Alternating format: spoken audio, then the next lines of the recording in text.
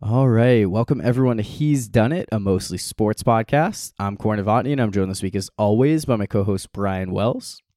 In this week's episode, we'll talk about NFL like we normally do, but we'll start off with the most important topic there, and that is addressing Buffalo Bills safety Damar Hamlin and the scary situation that unfolded in Cincinnati on Monday night. Just give our reactions to everything involving that before transitioning into actual football talk with NFL Week 18 set to go down this weekend. Lots of playoff implications. We'll talk about all the biggest games that have big meanings for the rest of January and February.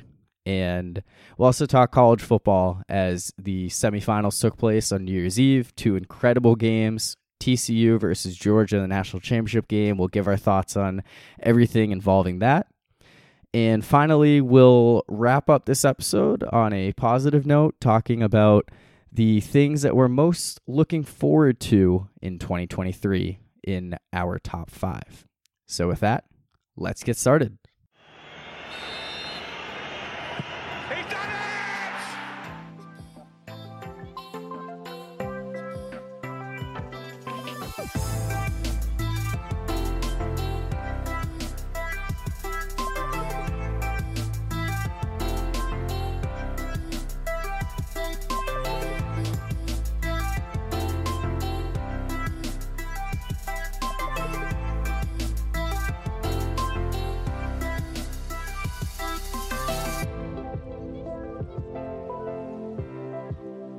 So this episode is coming out later than normal for us, for at least the NFL this time of year. We normally try to react to games from the previous week as close to immediately as possible. But, we're not paid to do this. We're not professionals. Nobody is saying we need to give our instant reactions to everything that happens in the sports world.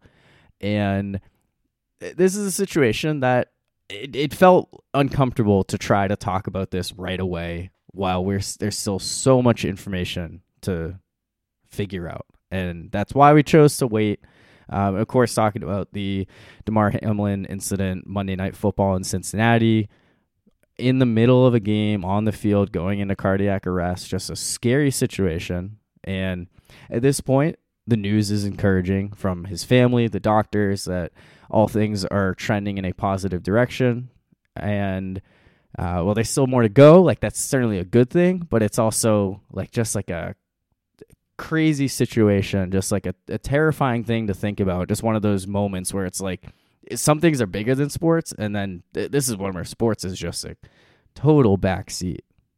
Oh, yeah, it just felt totally irrelevant. And, yeah, I didn't think it was a good idea to do it on Tuesday, just like what you always do, just because we didn't know how the rest of the week would go, because, like I mentioned earlier, that there was a much darker cloud on Monday night and then Tuesday. Like, there was just all the attention, deservedly so, should be on Damar Hamlin's health, and there was a lot of uncertainty on whether or not we could play the games this week for Week 18 if we needed to delay the games, or like not just Buffalo, New England, but also maybe just the rest of the league in general.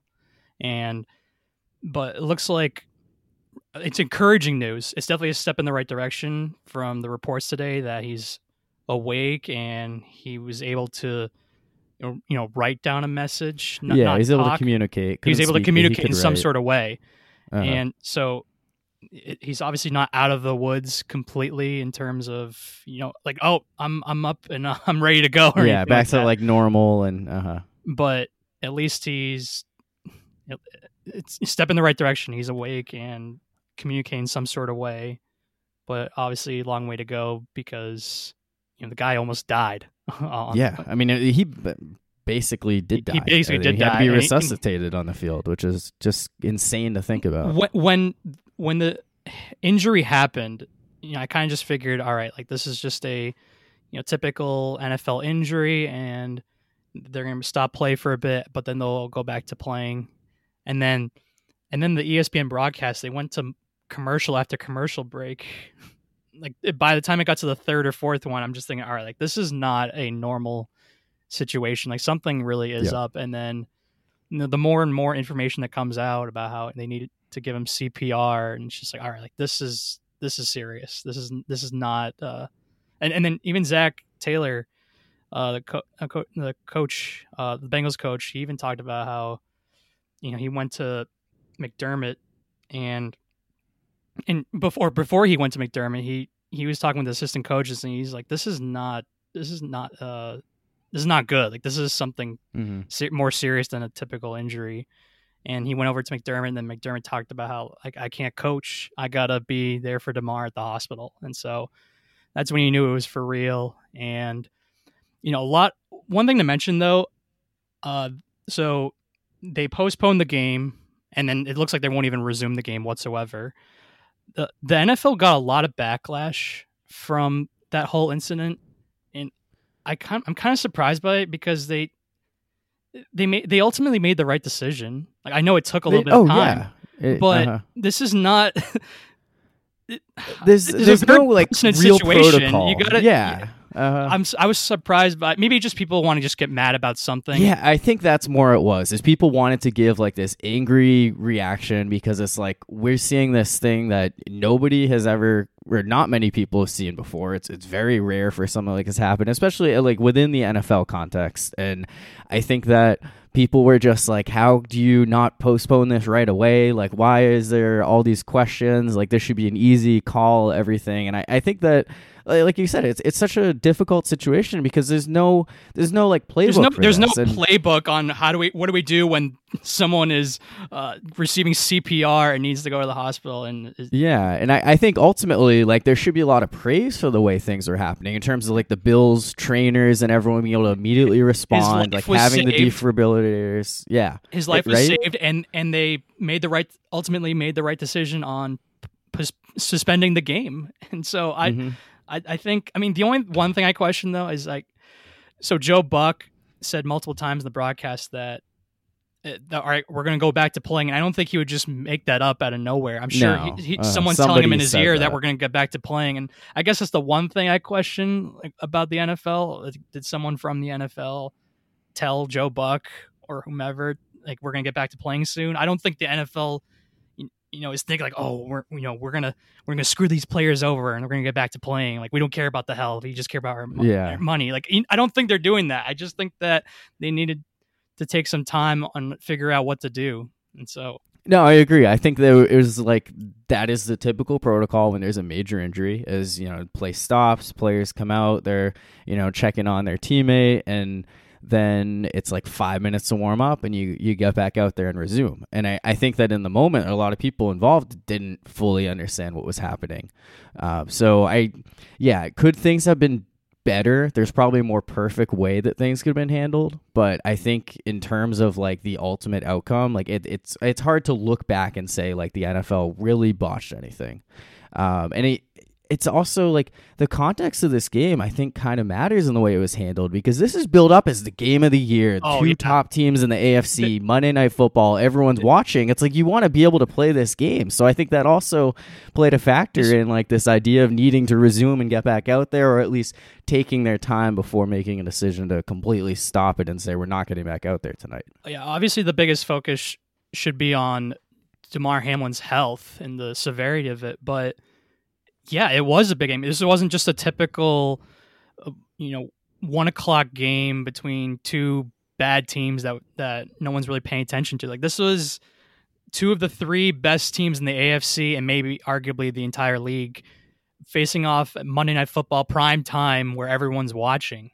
And in week 17, the week right before the last week of the season. So yeah, like, this was a huge game, but rightfully given the situation, they had to postpone it. And so, yeah, and I guess one thing that I hadn't thought about, hadn't really seen until I think it was under like a Twitter comment the next day, where someone was like, I was at the game as a Bengals fan. Everyone was psyched out about this game.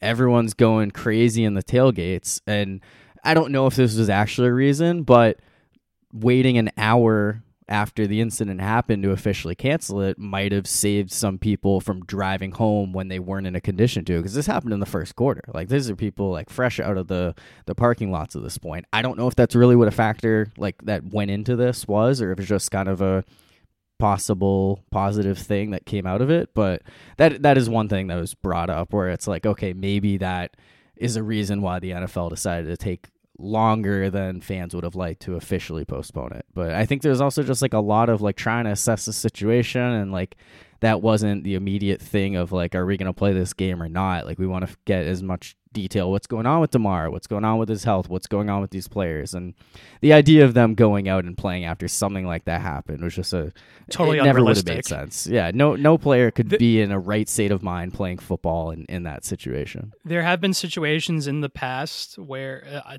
forgot the soccer player's name. Christian Eriksen. Christian with Eriksen. Denmark. Yeah, he had a situation very similar, but they postponed the game for 2 hours and then went back to playing. And yeah, and he was in the hospital, like posting photos of like him okay. And I think that was when they waited and said, okay, we can resume this. We know that he's in a good state. We never got that with Damar Hamlin on Monday night. Yeah. So even though there have been similar situations, I think his might have been more severe just because he wasn't, nearly as responsive as. Yeah, exactly. Which I think, I mean, that's ultimately what the big thing was like, you have no idea what's going on. There was no update, no like positive or negative update at all. Like, there wasn't anything. It was just like a lot of uncertainty in the situation. Another thing to mention about the, ESPN, obviously, Joe Buck had to relay the information that he was given. And then, Scott Van Pelt and Ryan Clark did an amazing job covering the aftermath for over an hour on the situation. I guess one thing to mention though, like they went back to Susie Kolber, Booger McFarland, and Adam Schefter, and I kind of wish they gave a little bit more information. There was just so much uncertainty. I mean, but you knew something was serious, something was up, but they kept saying, "Oh, I don't want to even think about football. All I want to think about is Damar Hamlin and his health situation." Yeah, his physical health. Physical Uh-huh. situation. Yeah, health situation. Thank you. Yeah. And which I totally get, but they kept saying that over and over again after a commercial break after another. And it's just, I want to know more information regarding. I know. Besides and that, there just wasn't anything. Yeah, there like wasn't a whole lot to give, and I think there were a lot of complaints about the broadcast because of that. But it's just like it's also a hard situation to be put in too. Oh yeah, it's not something they anticipated. 30 minutes before the game, they're doing pregame show to have to come in and talk about an event on the field like that. So I do like the Scott Van Pelt and Ryan Clark conversation. I thought that was very powerful. That was great, and Ryan Clark was not that they planned it, of course, but he was the right guy for that situation. Yeah, the most sensible. He could talk about his personal situation. When he was a player in the NFL. Yeah, and I guess for context, he had a sickle cell anemia as a kid, like throughout his whole life, and that he had to have a gallbladder and spleen removed after playing in the altitude in Denver when he was a safety for the Steelers, and Coach Mike Tomlin would not let him go back out in Denver and play games because he almost died. So like that is as close to a situation as you could come to for what this was. I think that the way that Ryan Clark talked about it and saying things like, we have like these hyperboles as players about, giving your life for the game and like going to war and all that stuff. And like, this is a reality situation where it's like, you say that, but you don't actually think about it. You have your dream and like nobody thinks about it coming to an end in a situation like that. So I think it was a very, very powerful conversation, and in the heat of the moment too, like immediately after, I thought it was very, very impressive by him. I agree. So, I mean, at this point, we'll continue to hope for the best with Damar Hamlin, that the news continues to be encouraging and trend in a positive direction. And I like how I like how fans have, and just people and anyone. Oh yeah. I feel like everyone very much worth talking about. I feel like 99% of people have handled it really well, and have donated to his charity. Incredible! I think he's raised over like how much money? $6 million? $7 million? Last I saw was over $7 million. Yeah. So I don't look. I'm not any sort of doctor, and I as a football fan, you feel kind of helpless in that situation. So I just thought, donating to his charity and retweeting it, and it's awesome that a lot of people have donated to it. Yeah, I mean, he's a Pittsburgh guy. Like, there's been a lot of connections to Pittsburgh, and he's someone who had a ton of offers, could have gone anywhere, decided to stay close to home, and because of that connection, I've certainly seen a ton.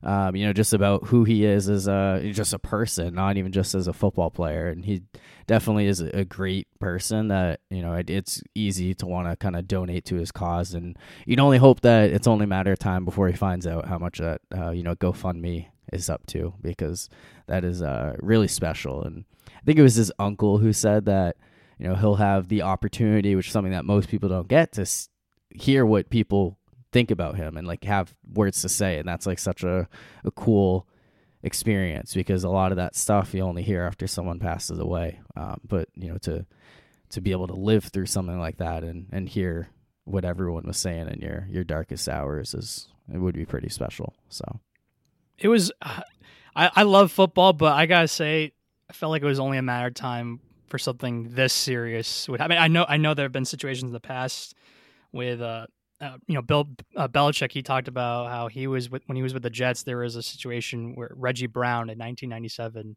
Yeah, I had heard about that. Yeah, as well. Where he was like a coach or an assistant coach during that time when that happened. Like there was a player named Reggie Brown who suffered a similar injury, and so basically what I'm trying to say is, like, as great as the NFL is, it is a very violent sport, and it's only getting faster too.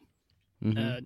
And then players have complained about the turf and instead of grass, like turf fields, and that causes, like, the ground, the surface has caused injuries to players. But now you could also make a case that players, they run faster on turf, and so the faster you run, the bigger the collisions can be, and I know that's what happened on Monday night was very rare, but it increases the chances of something like that happening when the players are faster than ever and there are more turf fields, which makes the players only even faster, and causes more violent collisions.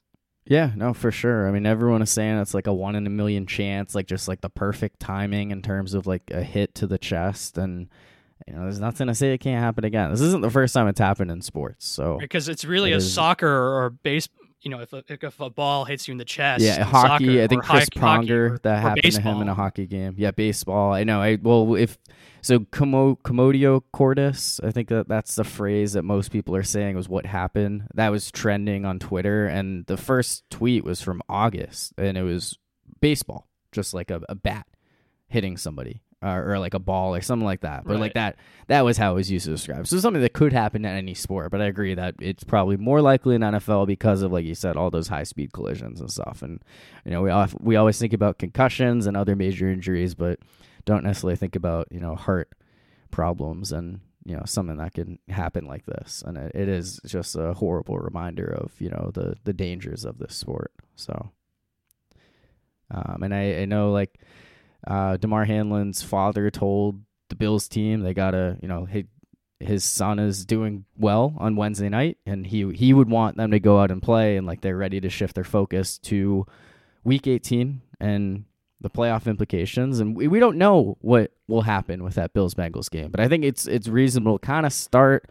with everything that's being thrown out there of how the NFL could potentially address this situation, including just expanding the field to 8 playoff teams and removing a bye or having like a neutral field conference championship game. I don't know that there's a perfect situation. There's really no perfect situation, just because there's a game that hasn't been played, and I think I think the NFL will, all the games in Week 18 will be played, and then they'll make a decision on what to do with Bills Bengals. I've seen the scenario where we'll have the NFC play and then the Bills and Bengals play, and the AFC has their bye week, and then the next week the AFC plays their playoffs with the NFC having a bye week, and it's just I think the NFL when I hear all these scenarios about like that, and then the 8 playoff teams in each conference, and or have the AFC, like the 1 seed, like they get to decide if they want home field advantage or a bye week or whatever. It's just I think the best way to handle it is just to make it as clean as possible and just have, look, it would benefit KC a lot and really hurt Buffalo, but I think the cleanest way to handle it is just if KC gets the 1 seed, then so be it. And just like nothing else changes. Everyone bring up all these scenarios. It just puts my mind in a pretzel twist, and I kind of hate it. It's kind of interesting to talk about, but at the same time, it's just, oh, what if we do this? What if we do that? It gets annoying after a while, and it's just, how about just keep think of something clean and just figure it out and go from there. Yeah, there's really no great solution that's not going to end up hurting somebody, and I think that I tend to agree, and that just keep everything stacked up 1 through 7. I'm intrigued by the idea of a neutral site conference championship game to kind of remove some of those factors, but there's going to be somebody who's going to feel slighted in some way based on current records and whether or not they could have moved up or down in the standings. And unfortunately, it'll probably be the team that lost their player over what happened on Monday night. It'll probably be Buffalo that gets screwed over more than anybody in this situation, but I don't think there's a it's like you're gonna piss somebody off whatever you do. Yeah, and it's like it's also like uncomfortable to phrase it like that because it's of the whole situation, and like it makes it tough to be like, oh, like we're so upset about how this happened because of the circumstances of why you're like that, and it's a difficult situation for the NFL right now, and it's hard for us to kind of really speculate. So I think like if we're going to talk about Week 18, we have to do it in the context that there's going to be 7 teams per conference, that it's not going to be any type of crazy realignment. So I guess within that context of only having 1 team make the playoffs, let's focus on the AFC and the 7 seed, and some way, somehow, both of our teams are very much still alive to get that playoff spot, even though we've collectively written off the Patriots and the Steelers, feels like 10 times over the course of the year. I don't think the Patriots deserve to be a playoff team, and they have a good chance of being one, though. Just depending on, just to give context to people, if the Patriots win, they're in, but if they lose, they can still get in if Miami and Pittsburgh lose. And it's Buffalo's favored, rightfully so. They're a much better team. They own the Patriots now. But obviously they're in a mental state where they're thinking about their teammate, and who knows how they handle it. And then another thing is Kansas City, the team that they're fighting for the 1 seed for the bye. They play on Saturday, and they play the Raiders, who are officially out, and they're not that great anyway. And so if KC were to likely beat the Raiders, they would very likely clinch the 1 seed, assuming the Bills-Bengals game doesn't get played at all. They would clinch the 1 seed, and then who knows what Buffalo would do if they want to come out guns blazing and want to win for DeMar, or if they want to play it safe and not get their star players hurt and play Josh Allen for a half, and then Case Keenum for the other half, or maybe Case Keenum the whole game. I don't know. I would just add another backup quarterback to the list of backup quarterbacks that the Patriots have beaten, because that's all they can do. They beat Jared Goff is the only full-time starter that they've beaten this year, and Jared Goff, he's been good with Detroit. I like him more in Detroit than in LA, but he's still not great. And so for that to be the best quarterback that they've beaten all year is pretty pathetic. And look, the Patriots could benefit again with this situation. So they wouldn't deserve it. I value another, playing another week, getting to the playoffs. It's great and all, but they don't deserve it. It's just really an indictment on the rest of the league not being that great, and they gotta make some changes offensively, because even though they won and they beat Miami, it's still kind of the same thing where they had to beat a backup quarterback, and it also required them getting another pick six. It required more help from the defense scoring, not even the offense scoring. And so, yeah, just I don't know.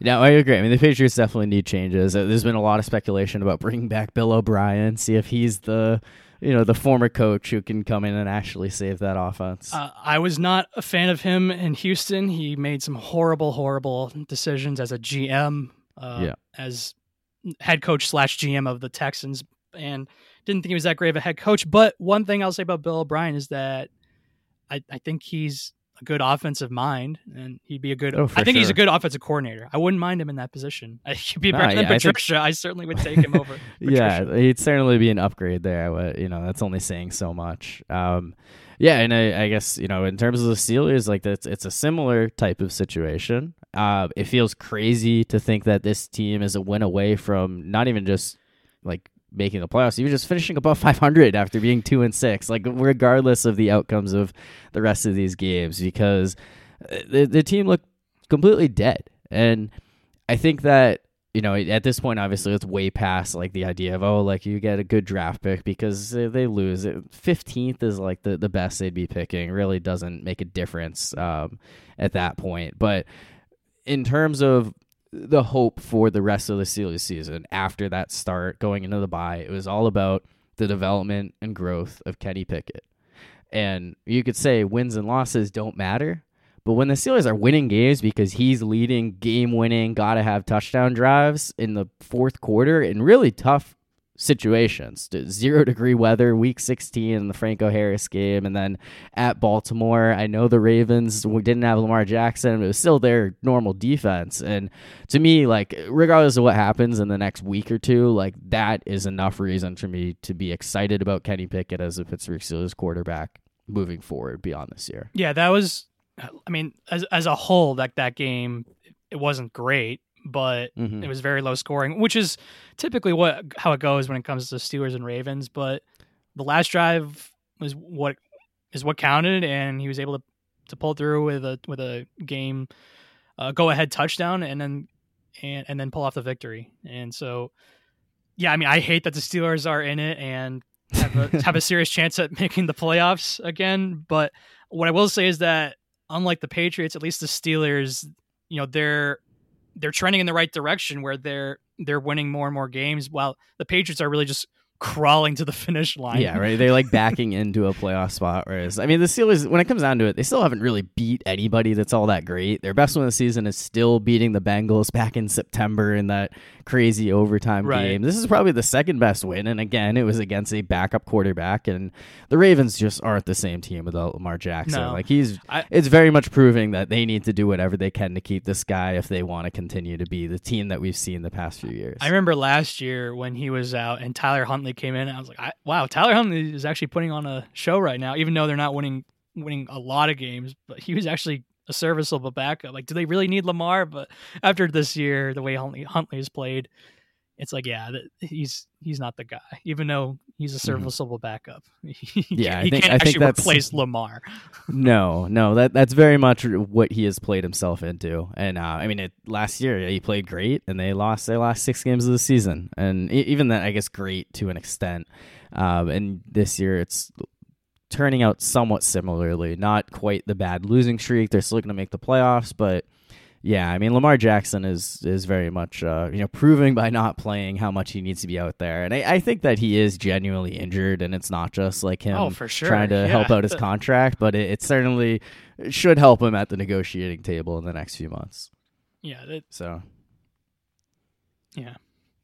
Yeah, there's obviously that's a ways away. There's still more to kind of talk about within the NFL playoff context. So one thing, there is a scenario where the Jaguars could also get in as a 7 seed if all those teams lose, but I think that most people at this point think they are going to beat the Titans on Saturday night, and like the Steelers, go from 2-6 to 9-8, and I guess potentially like the Steelers go from 2-6 to 9-8 and making the playoffs, which is incredible turnaround given where that franchise has been the past couple of years. Yeah, great second half for the Jacksonville Jaguars, and yeah, they're likely to win this game. Just just given the way both teams are trending. The Jags are one of the hottest teams in the league right now, but the Titans are just blowing right now. They've lost 6 in a row now, and they don't have Tannehill anymore. And they can't even play Malik Willis just because he's clearly not ready. And they have to play Josh Dobbs. Josh Dobbs off the street, and he's actually going to be the Week 18 starter to determine if they can get into the playoffs or not, which is just insane. And yeah, I don't like how Tennessee is trending right now, and I would definitely think Jacksonville has a much better chance of winning that game, especially being at home too. Yeah, no, and I agree with that. I've obviously been high on the Titans for most of the season, and I thought for sure they would win the AFC South, especially with how bad Jacksonville was amongst the other two teams in that division. And I don't know. I don't really have an explanation for what happened to them. Obviously, losing Ryan Tannehill has kind of put them in this current spot, but they look so good against the Packers on Thursday night. I'm not going to deny that's part of it. Like, yeah, I'm not the biggest Tannehill fan, but at least he's a quarterback. At least he can throw the football, unlike Malik Willis. And then Josh Dobbs, he looked okay. Versus who did they play last? The Cowboys. The Cowboys, yeah. He looked fine, just given his current situation where he just got signed and like, hey, you have to go out there and start. He looked decent for the spot he was in, but that's at the same time it's still not good enough to win football games. No, I mean it. Yeah, most likely not. It would be kind of crazy for the Titans to pull this off. Derrick Henry would have to run wild. Is really the best scenario. It'd have to be like that game versus New England in the wild card round where Tannehill throws 72 passing yards, but Derrick Henry runs for over 200 rushing yards and just carries them.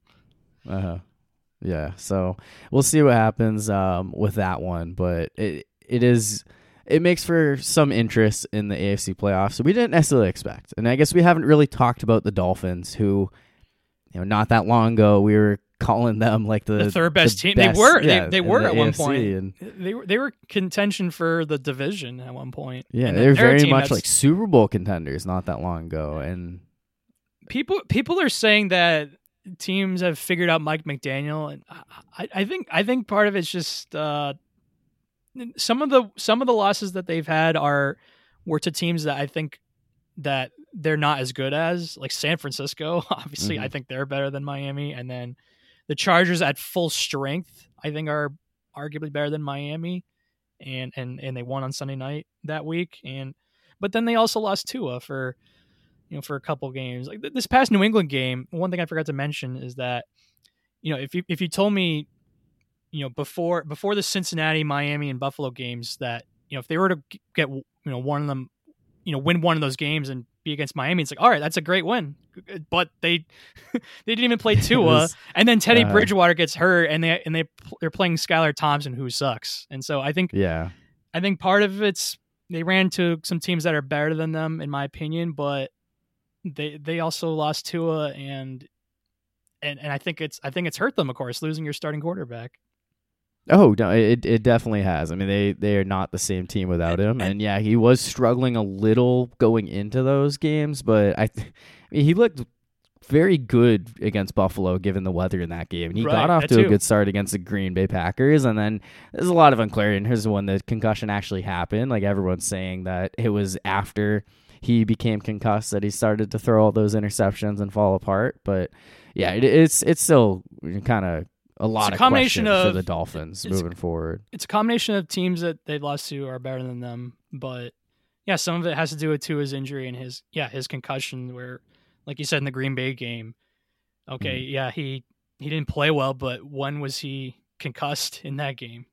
And then another thing is defensively, the Patriots, yes, they beat them, but they're missing Xavier Howard and Bradley Chubb. Those are their two best players on defense. They've dealt with a ton of defensive injuries.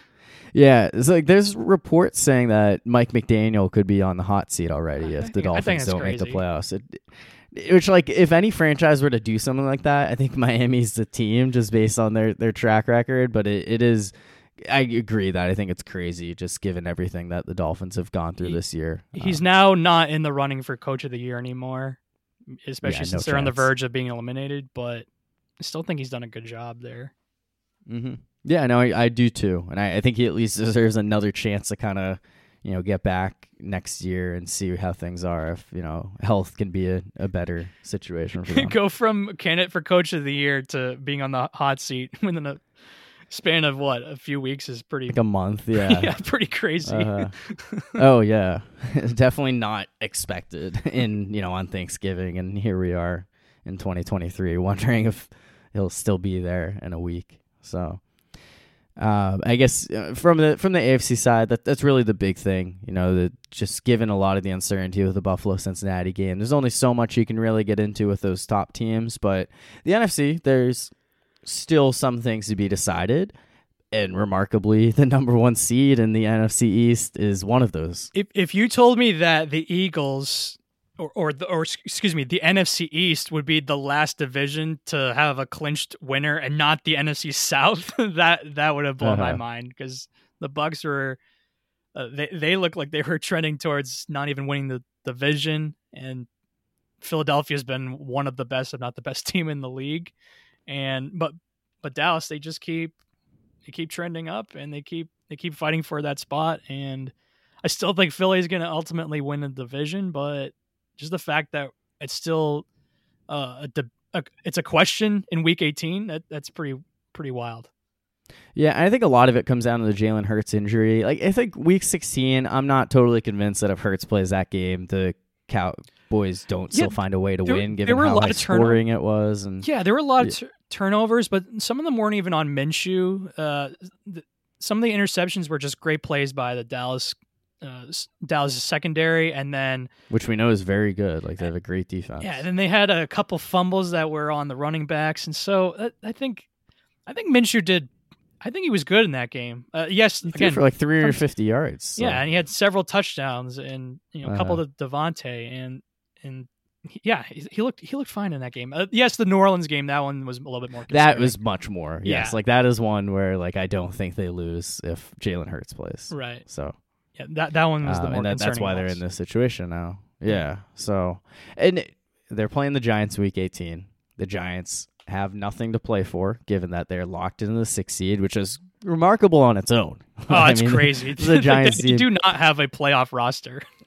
Not at all. No, and it's I think both of us were kind of saying, going into the year, early in the season, as they're winning games, was not shocking for them to be better than they've been the past few seasons. We thought they'd be better. We did not expect a playoff to. No, I thought they'd be better for sure, because the coaching upgrade on its alone was going to make them a better team. Brian Daboll is probably the coach of the year at this point. It's been thrown out at various times, but it feels like he should win, just like you said, based on their roster, just not being a playoff roster and him being able to lead them to this spot.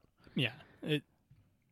What's funny is that they're a playoff team, but and look, Daniel Jones, he's turning the ball over less, but at the same time, is he really the guy? I don't know. That is a huge question. That is one of the biggest things to figure out this offseason, because there's certainly an argument to say he should be rewarded for what he's done this season. But I agree. Is he really the guy? I think that the type of contract he were to get would need to be pretty low on guarantees. Yeah. And it could be very similar to the Blake Bortles Jaguars situation, where they paid him a contract that they were able to get out of after a year when things didn't go as well in 2018. I could totally see that. Yeah. So, I think that's the most reasonable approach they should take, because the Giants, they've been good this year. Daniel Jones has been he's played well, especially given the fact that he doesn't have any legitimate star weapons at the wide receiver position. Yeah, Hodgins is their number one guy. Yeah, right. Obviously, Saquon Barkley's having a great season. Just out of nowhere. Yeah, he starts scoring touchdowns, comes up on the graphic in games. Who is this guy? Yeah, and then Darius Slayton has made some sort of a bit of a comeback from declining years too, and so yeah, I did see a stat that Kenny Golladay needs 76 catches this week to reach his incentive. That's the worst. That's arguably the worst contract in the league. I can't think of one that's. Oh, I take it back. Russell Wilson, but Russell Wilson, yeah. but in terms of the receivers, worst non-quarterback. Worst non-quarterback. It's got to be Kenny Golladay. Yeah, I still remember when the hashtag Kenny Golladay was trending with the NYG capitalize. Like the Giants fans wanted him so badly, and they regretted it every single second since he signed there. So, yeah. I mean, definitely a cool story with them. I do expect them to play enough backups, or even just the Eagles at home, like to be better than the Giants, even if they play their starters, to be able to win and get that 1 seed.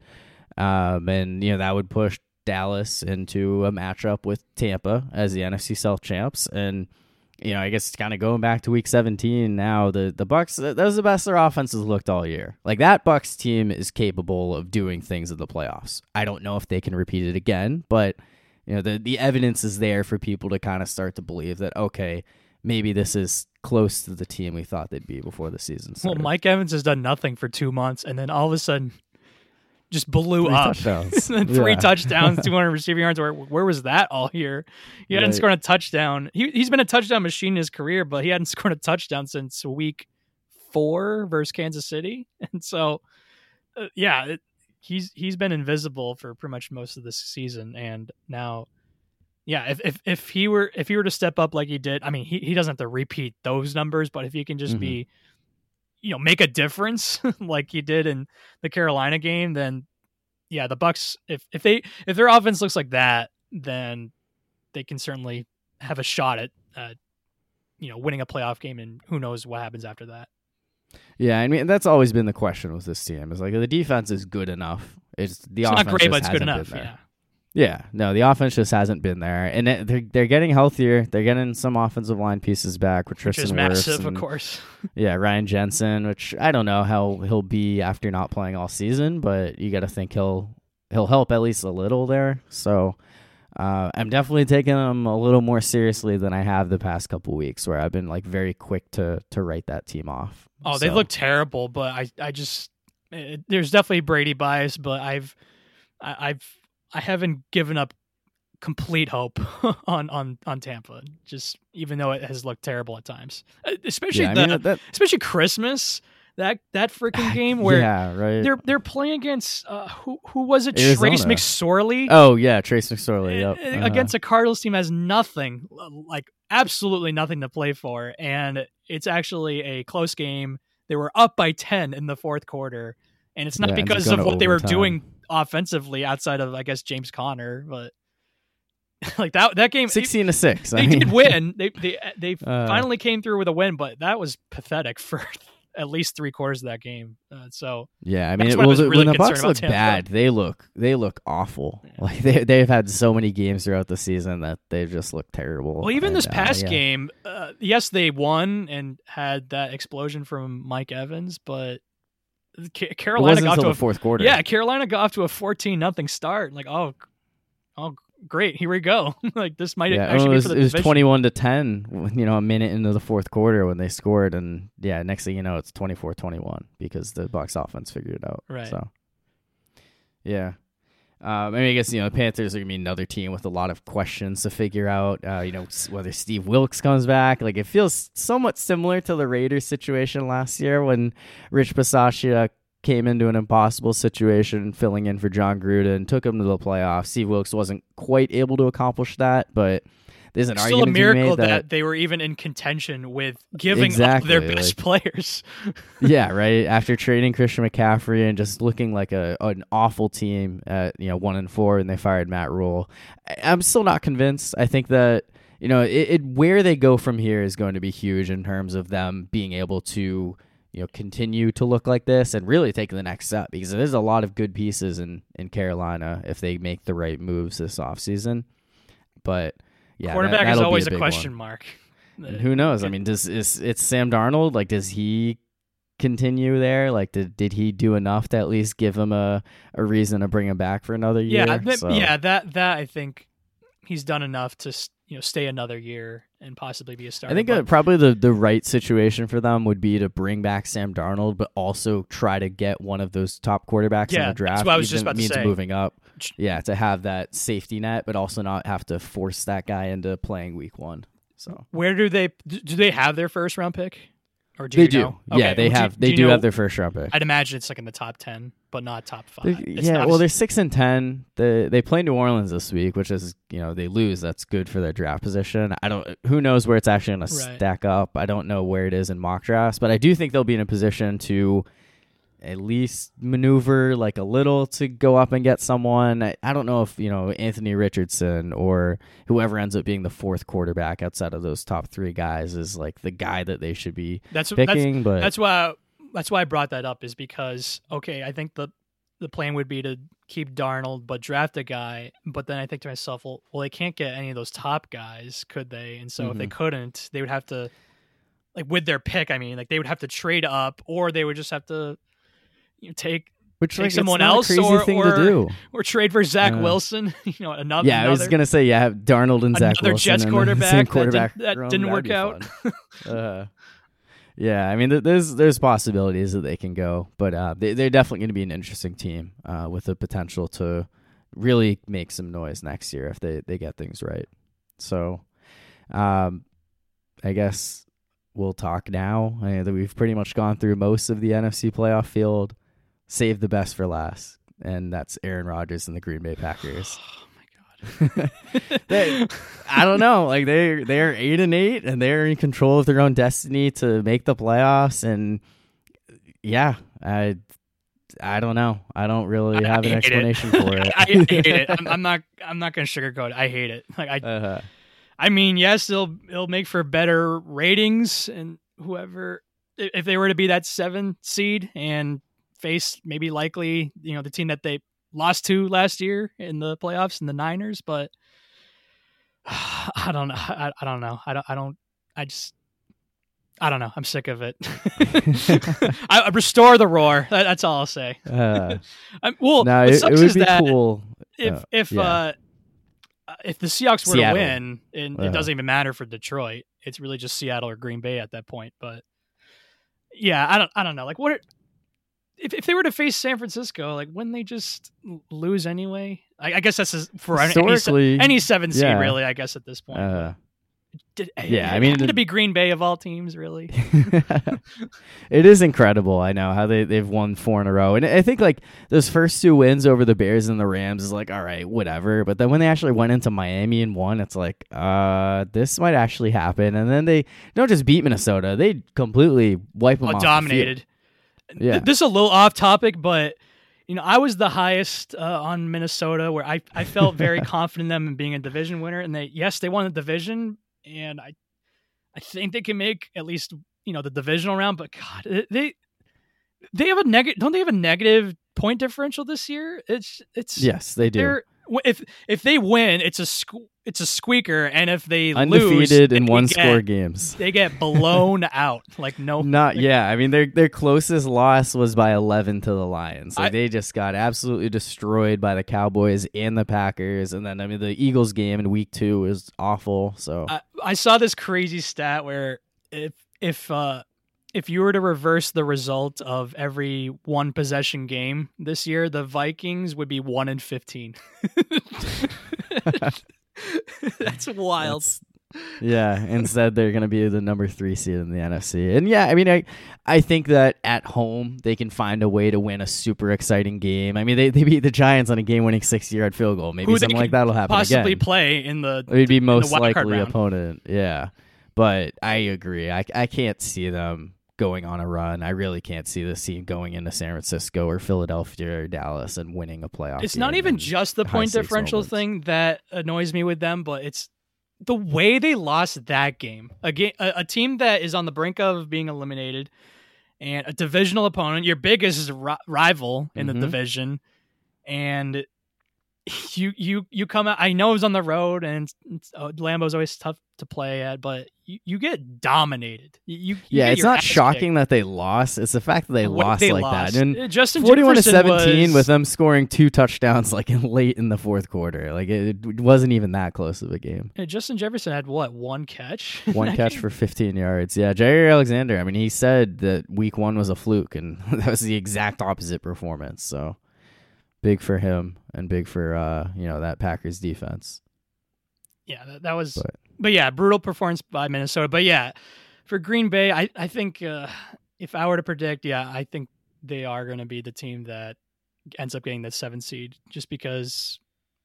I mean, I'm all about Detroit. I'm rooting for them big time this weekend, but I don't know. I have my doubts. Just going at Lambeau for them. Yeah, exactly. It feels like a tough spot. I mean, if the Lions go in and win that game, then that's huge. Like, regardless of what happens in the Seattle Rams game, like that would be huge for them. Being able to eliminate Green Bay, finish above 500, like that is huge victory season for Dan Campbell and company. Like, everyone involved with that team. Like the fact that they're in this position is a big victory on its own. But you said Daboll would be the very likely choice for Coach of the Year if the Lions win Week 18. And get in. Then Campbell certainly has a case. Campbell definitely has a case too. Yeah, I mean, maybe Daboll gets the edge because it's year 1 instead of year 2 for him. Right. But yeah, I mean, with the way that the Lions season started, with them like losing all those games, like all right, it's just like last year, but it has been a remarkable turnaround for them. And they're another team like the Jaguars and the Steelers who started 2-6. They're now 8-8 with a chance to finish above 500 and maybe make the playoffs. I think I saw a stat that it's happened 3 times in the last like couple decades, and there's a chance that it can happen 3 times this year.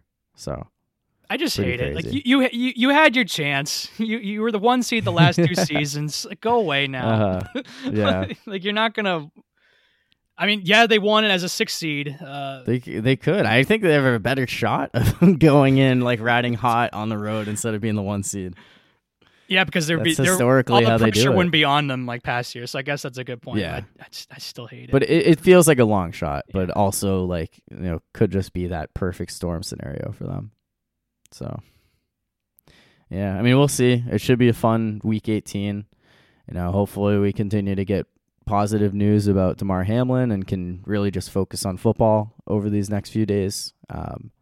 With that, I guess let's move on to the other football that happened this past weekend, will continue to happen, and that's college football.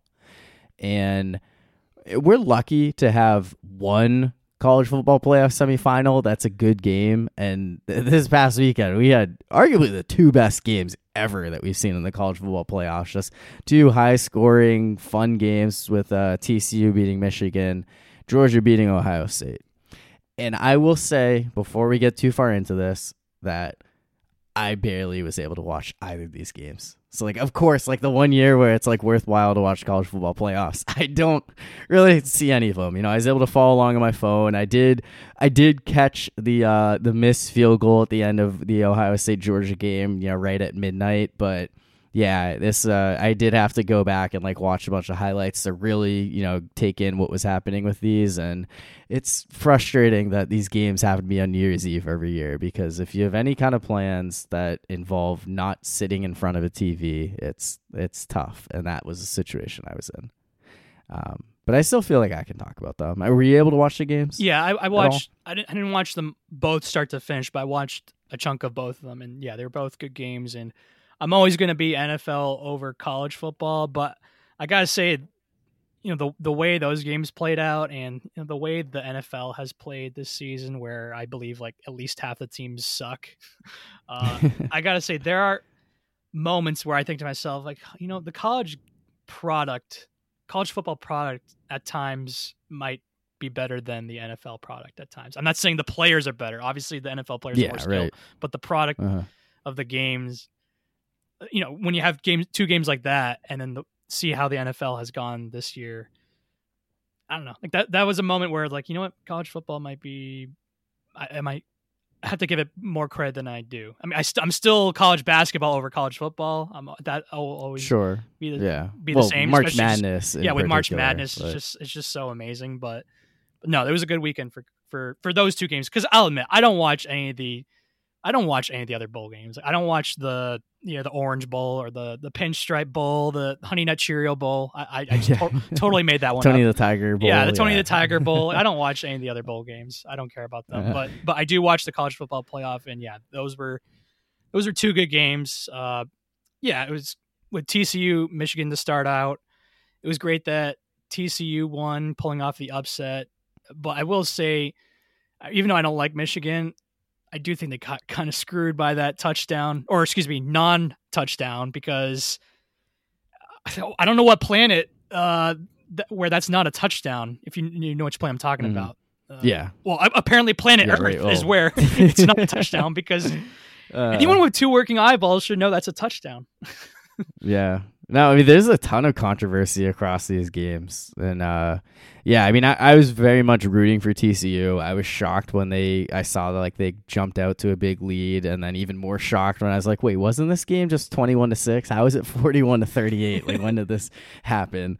But yeah, I agree. So like there's that. So the end of the game, even the targeting that they decided to look at and take away, where it's like, if this happens on any moment other than 4th and 10 with less than a minute to go, do they pick up the flag and say it's not targeting? Yeah, so like definitely some questionable calls in that. But yeah, I mean, TCU, just a remarkable run. And this is a team that so many people were like, I have no interest in them making the playoffs. Put Alabama in, because obviously they're way better than TCU. TCU's in the Big 12. They haven't beaten anybody, whatever. The fact that they came out and had this statement, I think it justifies very much the committee giving them this opportunity. Yeah, it was great. I with my very limited knowledge of college football, I still believe that they deserve to be in the playoff. And yes, they're a Big 12 team, and they're not in the SEC, and they probably beat...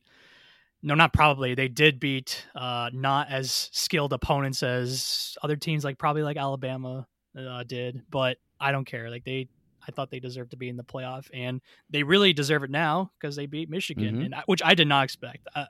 The entire time, even when Michigan was losing by like 3 touchdowns, I was still saying to myself, I still think Michigan is going to win this game and come back, and it was trending that way. Almost did. Yeah. Yeah, so I mean, credit to TCU, like blowing that lead like that. All those JJ McCarthy, he throws multiple pick sixes in this game, and then it's like, I'm not going to throw the ball, I'm just going to run it 50 yards downfield, and then runs into a touchdown a couple plays later, and that really was the momentum shift. And Michigan started to get those points right at the end of the third, right at the beginning of the fourth. And TCU they responded. They were able to keep it going, keep the pressure on, keep scoring, keep forcing turnovers, and yeah, I mean, ultimately they were able to pull this one out. So, very impressive, especially year one for Sonny Dykes. I mean, this is a TCU team. Like we are very much, familiar with TCU over the years. Like, this is a team that like a decade ago, they were in the Rose Bowl undefeated, beat Russell Wilson, Wisconsin, and they fired the head coach who brought them there, Gary Patterson, last season, middle of the year. And now they're in the national championship game. That just feels like a remarkable turnaround by the Horned Frogs. And I don't know if it's all Hypnotoad, but they have some kind of powers going for them. So, and then the other game, Georgia, Ohio State, that was a tough one for me because I'm not a fan of either team. And I found myself rooting for Georgia, even though I would think I'm more of a Georgia hater than an Ohio State hater. I just felt like Georgia was more deserving of a spot in the national championship game, given they were undefeated and didn't get blown out at home by their rival in the last game of the season. So I was rooting for, not really rooting, I don't really care, but I was rooting for Ohio State because of how the first game went, because if it's going to be TCU, and Georgia, which is what happened, Georgia, I don't think it's even a question of who's going to win that game. I think it's just a question of who's going to cover. Like that. Yeah. The TCU is a 12.5 point underdog, and it'll probably be even more when the game starts. And just at least if it were totally Ohio State versus TCU, it's like, okay, these are the two teams that we didn't think would make it, but at least much more likely TCU could win. Yeah, it'd be a much closer game. Ohio State would probably be favored, but it'd be a much closer game, much closer line than Georgia TCU. I think as great of a weekend it was for those two matchups, you might get a snoozer of a final though, because at least if it were possible, if it were Georgia Michigan, that's a great game. Georgia would probably still be favored, but Georgia did just blow out Michigan in the playoffs a year ago. So that is a good point, but still, that would be. I'm not convinced it would be the most different result, anticipated matchup, probably. Or if it were Michigan Ohio State, a rematch of the biggest that rivalry, would have been the biggest game ever. That would be the most anticipated game, and so that would have been a great matchup. But since TCU won, it's all right. Well, if it's Georgia TCU, that doesn't interests me a lot, especially since it's probably going to be Georgia winning that game. And then just the way it happened too, where the Buckeyes, they drove down the field after, because when Georgia scores that last touchdown, my first thought was, all right, well, this is going to set up for a field goal to possibly win the game, which is exactly what happened. But the Ohio State kicker Ruggles ended up, it wasn't even close. Yeah, no, like all the memes of like him setting up the field goal, and you see like the Madden meme of like the kicker. Yeah, just like pointing the kick as far left pointing as the possible. kick a mile to the left. Yeah. Yeah. No, that was a tough ending to that game. And Ohio State they were winning most of the game. That's another thing too, is that the way that game played out, where Ohio State was winning most of that game. It's like, all right, like I think they deserve it. Yeah, and they also had their, the controversy with Marvin Harrison getting injured in the back of the end zone right at the end of the third quarter. They said it wasn't targeting on the play, and that certainly was a big momentum shift in Georgia's favor. Yeah, so my real rooting interest is I don't care, but like I think it would have been nicer if because TCU won, I would have rather seen Ohio State TCU, just because it'd be a more interesting matchup since. I don't want to say TCU has no chance, but it's just they keep defying the odds. So that's why I'm not giving up. That's why I'm not completely counting them out. But I'm a big fan of Max Duggan. I think he's such a fun player. Like he's one of those like typical like fun college quarterbacks. He's not gonna do anything in the NFL. He's not gonna have any NFL career, or he might as a backup. But and then you got 26-year-old Stetson Bennett, who's like on the other side. I think he's 25, but. Lamar Jackson's been in the league for 4 or 5 years, and I think he's older than him. I'm pretty sure it's about the same Stetson age. Bennett. Yeah, they're like the same age range. Like he's the same age as like a lot of established NFL quarterbacks at this point. Maybe he could be Brandon Weeden then. Yeah, he wouldn't be taken the first round or draft, probably maybe not even at all. But I don't think he would be drafted. I think he'll get an opportunity. I think being a Heisman finalist, I think that this year, like he's definitely stepped up his game and improved as a quarterback, and wasn't just like a guy who was on like the best team ever, like with a loaded defense, but like actually has been a big part of why. Yeah, no, and I think this year it's been more of a. He's like a key contributor to this team being the best in the country. So it's a more balanced Georgia team than last year, where it was their defense was incredible. While so all those first round, second, third round picks, just insane. So and they still have plenty of great star talent on both sides of the ball. Like don't get me wrong, it's not like their defense took that much of a step back this year, but. Their offense has definitely been a big part of them being the best team in the country. And I think that's kind of another thing with me where it's like, okay, yes, I'd much rather see TCU beat either Georgia or Ohio State, but if they're going to lose to one of them, I would be more accepting of them losing to Georgia than Ohio State, just, them winning the national championship in the end. Like, I think Georgia's much more deserving of winning as much as I don't necessarily want them to win. That's a good point, is that they're the team that has dominated this year, and they probably they would deserve to win more. I focus too much on the game itself. That's totally fair. Yeah. I get that, especially as someone who doesn't have a real rooting interest. You just want to watch like a good, entertaining game. Exactly. That's a very fair way to look at it. And I will say that all of this conversation makes me realize that Clemson versus Georgia doesn't even come close in terms of which one I hate more, because I would not even hesitate to root for Ohio State over Clemson like I have multiple times in the playoffs, or be like, Clemson is the best team this year. They deserve to win the national championship. Those are not things that I would ever say. So I think that that just kind of affirms that, that's a much bigger rivalry for me. So. But yeah, I'm excited to see how it plays out. I really hope that TCU can keep that high-powered offense going. But we'll see. If it's a good game, I think that'll be a big win. But I certainly wouldn't be surprised if Georgia just blows them out. I always tune into it or like bits of it, but remember that Alabama Ohio State one where Devontae had like 3 touchdowns? Oh yeah, just totally. Once you see that, it's like, all right. Change the channel. I'm not even going to bother with the rest of the game. Like who's going to win. So that's kind of how I'm imagining it. But if it's close, then I'll keep watching. But I don't. I think it's fair. Having a blowout in the national championship game, it's not fun because no one wants to tune into that. So it is great when you do get those occasional like great games. So we'll see. Anyway, I think that'll wrap up the sports talk on this one, and we can jump into our top 5. And the past couple of years, we've kind of been looking ahead to 2023. So 2 years ago in 2021, it was like, oh, we're going to get our vaccines. We're going to be able to go places this year. It's like, what are the places we want to go? And then last year, it was, well, what are our New Year's resolutions? How do we want to better ourselves? And then I think this year's maybe somewhat of a combination, probably more closer to the 2021 and more things we're looking forward to this year. So not necessarily putting out resolutions that you and I are not going to keep. Hey, I mean, I did a couple of them. I did a couple as well. I don't think I did all of them. I obviously did not complete that entire list, but I made sure to get a couple, at least 2 or maybe 3, but I definitely did not get 5. Yeah, no, I was the same way. I didn't even want to bother to look at it because I'm like, I'm going to be disappointed in myself. I remember most of my list. I remember I got 2 of them. I for sure got 2 of them down. But you went to the U.S. Open. I did go to the U.S. Open, but I'm literally not. I did not. Nice. I did not plan this, but I'm actually wearing the U.S. Open shirt that I got there. That was not planned. Cool. Just happened to be wearing it right now, but. Yeah, I did do that, but I did not get a new car. Yeah, and I did not. Whatever the rest of the list. I know I got a couple things down, but definitely did not get the rest of it.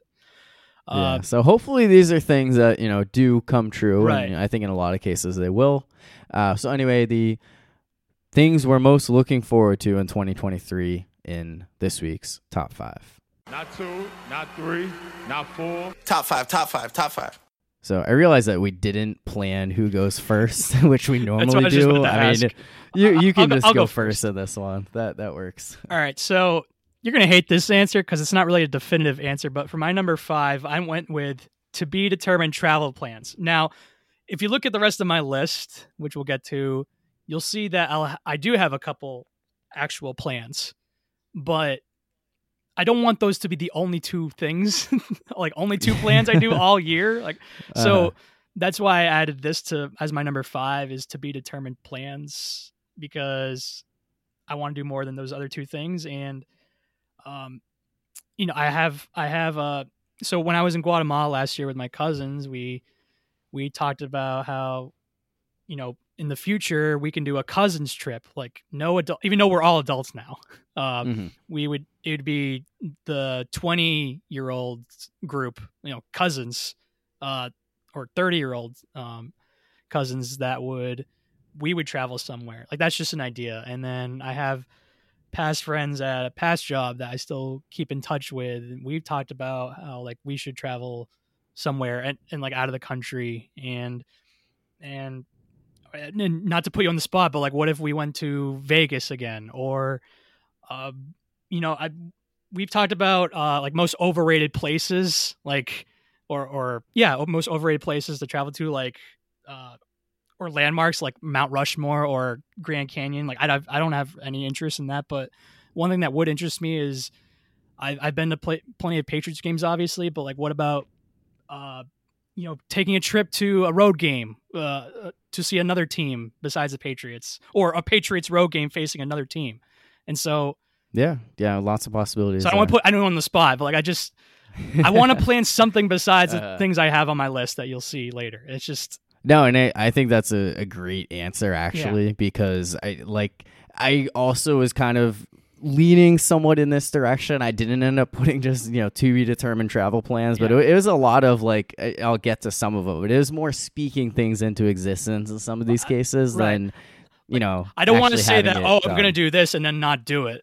Like, it's just something that I have discussed with other people or think about discussing with other people and would like to do something besides the couple things I've already planned. That's why. No, I certainly have some comments related to what you said that will come up on my list. Right. But I'll get to them when I get there. My number 5. This is actually something that I didn't think about adding until right before we got on here, but I've also thought about this so many times over the past several months, and that's rule changes in Major League Baseball that are coming in 2023. And like it sounds like a silly answer, but I am genuinely intrigued to see how much things like banning the shift and pitch clocks and all these things really enhance the game. Is it going to be a significant thing? Like it's going to make me way more interested in baseball, like make a lot of casual fans bigger fans than they are, bring in new people, like having games sped up and a lot more offense. It's not just home run, walk, strikeout, because I think there's a lot of possible benefits that will come out of this. So that is something I'm very much looking forward to, especially rooting for two teams that came in last place in their divisions this year. And there's no guarantee that neither of them avoid that same outcome in 2023. This could be something that makes baseball just a little more relevant and a little more intriguing to me as it slowly becomes not that. Yeah, I've told you hundreds of times that I'm not as I don't pay attention to the rest of the league like I used to in the past, but I still pay attention to my own team. I still pay attention to the Red Sox, but the Red Sox are very likely going to suck again this year, and so because of that, I might lose interest completely on baseball. But you know, if these rule changes make the games more interesting and make it more interesting to tune into other teams, then that'll be great. Exactly. And that's what my hope is from this. And I guess, talking about the Red Sox, they did just extend Rafael Devers 11-year, $331 million. So rare Chaim Bloom W in my opinion. I mean, was it really Chaim Bloom though?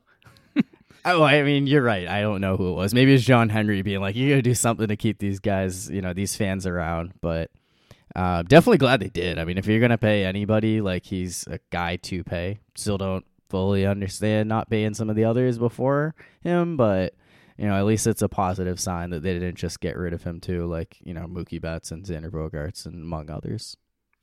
So anyway, so for my number 4, I went with upcoming movies, and when I was looking through upcoming movies in 2023, there are actually like about a decent amount of movies that would interest me in seeing, like Creed 3 or Indiana Jones or that Patriots movie 80 for Brady. I'm sure that'll make money in the New England area, but I don't know if the rest of the country will be that interested, especially the Atlanta area. Yeah, I was gonna say I don't think that Atlanta's gonna have a lot of ticket sales. I don't know if that movie will last even a week there. I don't know why would you even want to go watch it if you're an Atlanta Falcons fan. Yeah, so there are a lot of movies, and then there's this Gerard Butler movie called Plane that comes out soon that would interest me, and then Equalizer movie. Wait, what? Sorry, Barbie movie. Sorry, Margot Robbie. Yeah, that. I mean, Margot Robbie, she's great, so I could add that to the list.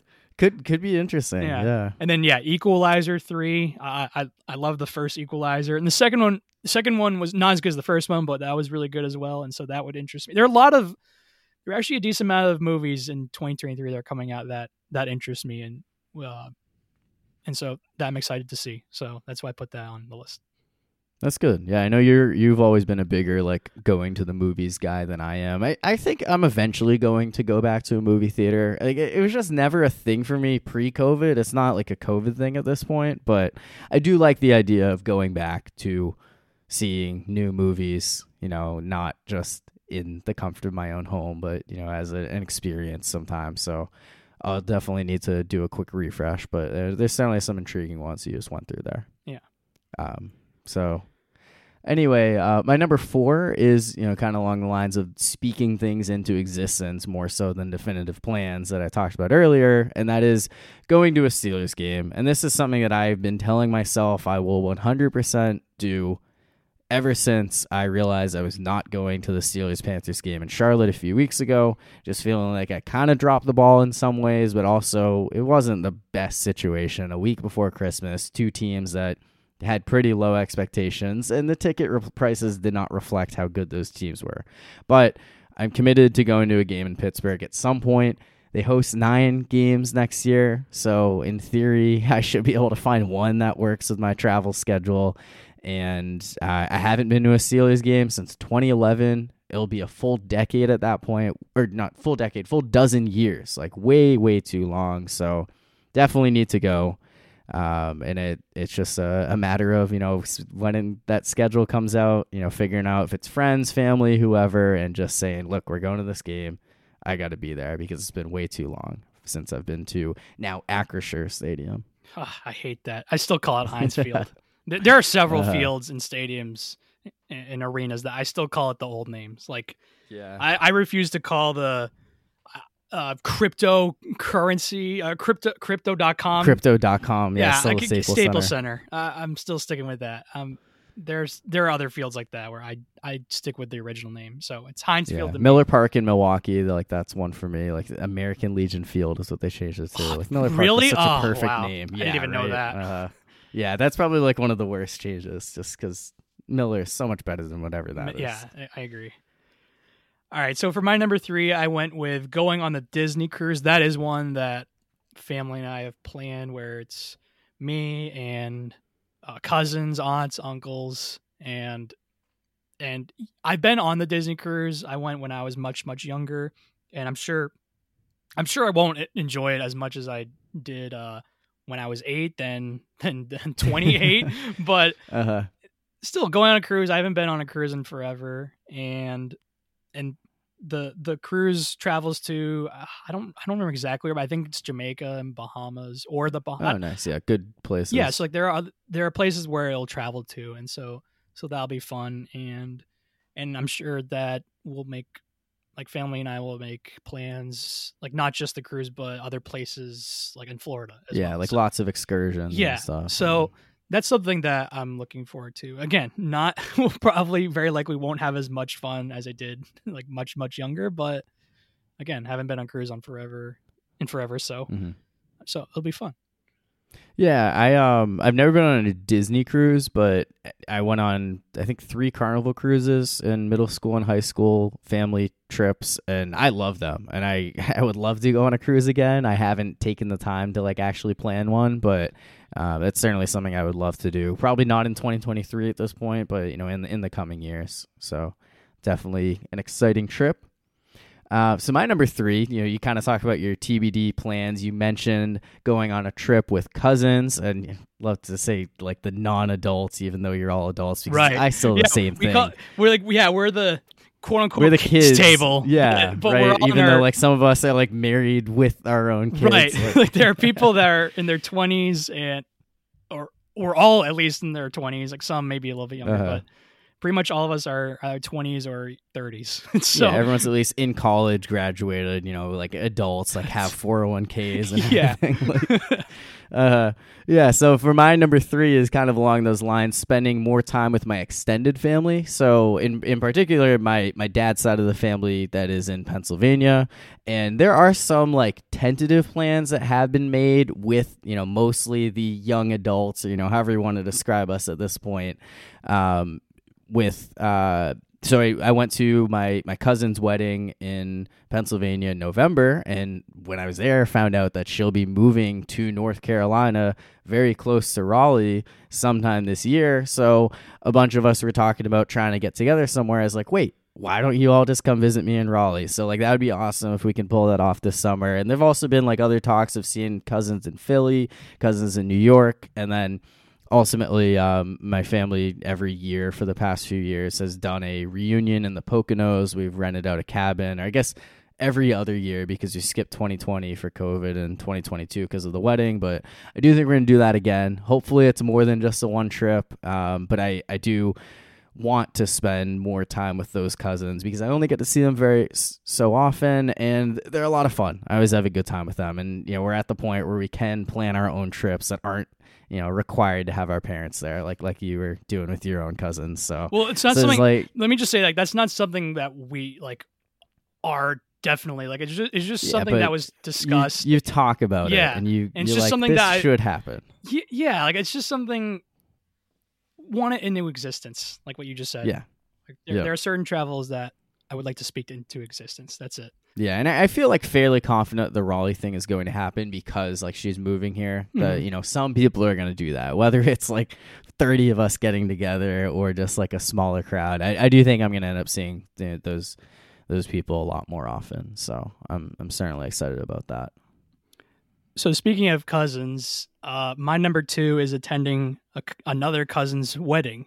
And even though, like I just said, that, travel arrangements for, with just cousins is probably not, like maybe not will happen. But one thing that will happen is attending a cousin's wedding, another one that a bunch of family will be attending as well.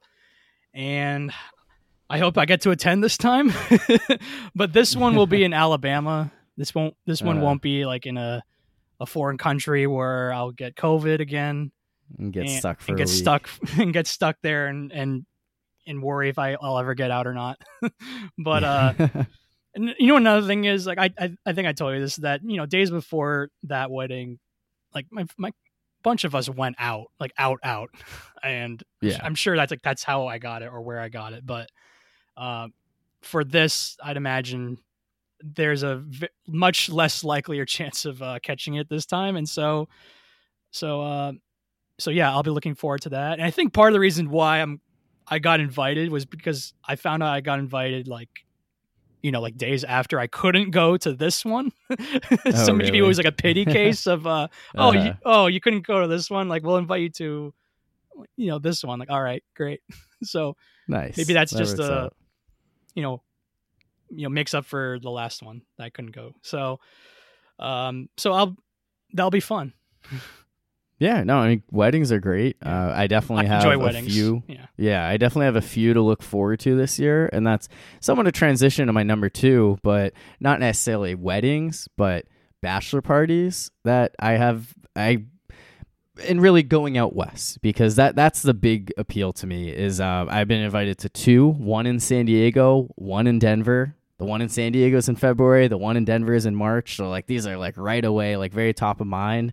And I also booked a trip to Las Vegas in April. So I'm going to be spending a lot of time out west in a short period amount of time. Like it's going to be, very back-to-back feeling. But I really haven't been out west much. I've been to Las Vegas. I've never been to California. And I'm going to go to San Diego, which is like the place that I would love to go of anywhere in California. Like everything I've heard about the weather makes me think it's like the perfect city in the U.S. And going out to Denver will be cool. Not a skier, not like a big snow winter sports fan, but like to be able to say I've gone out there and been in that environment will also be neat. And then just Las Vegas in general is always going to be a fun time, appealing time for me. So definitely excited to be able to go out a bunch of different places on the West Coast. It'll be a lot of travel, probably a little bit of jet lag and stuff, but I think it'll be a really good experience, and I'm excited to be able to do all of that in very, very quick amount of time now. Make sure you go to In-N-Out Burger. I've been to In-N-Out enough that I'm like, it's an average burger. We'll see. I've only been to Vegas In-N-Out. I've never been to San Diego. Okay, then maybe it's slightly better there. I probably wouldn't make a difference, but I don't know if California and Nevada is that far away for that to be a difference. Yeah, In-N-Out is great. And then the one time I went to San Diego, I was like 6 years old. And we went to Legoland. If you've ever heard. Nice. Legoland. Yeah, Legoland is actually fun. I mean, I'm sure it's not like as an adult now, but like as a kid. Yeah. I would have loved to go to Legoland as a kid. Yeah. It didn't happen, but it was a lot of fun as a kid. So for my number 1, it's not any sort of travel plan. It's something sports related. It is the Celtics and Bruins playoff runs, and they both have the best record in their sports, they're very likely going to be in the playoffs, and they both have a legitimate shot of making a run at a title this year. And even though I'm skeptical of both of them, like both of them are kind of untrustworthy, especially the Celtics of late.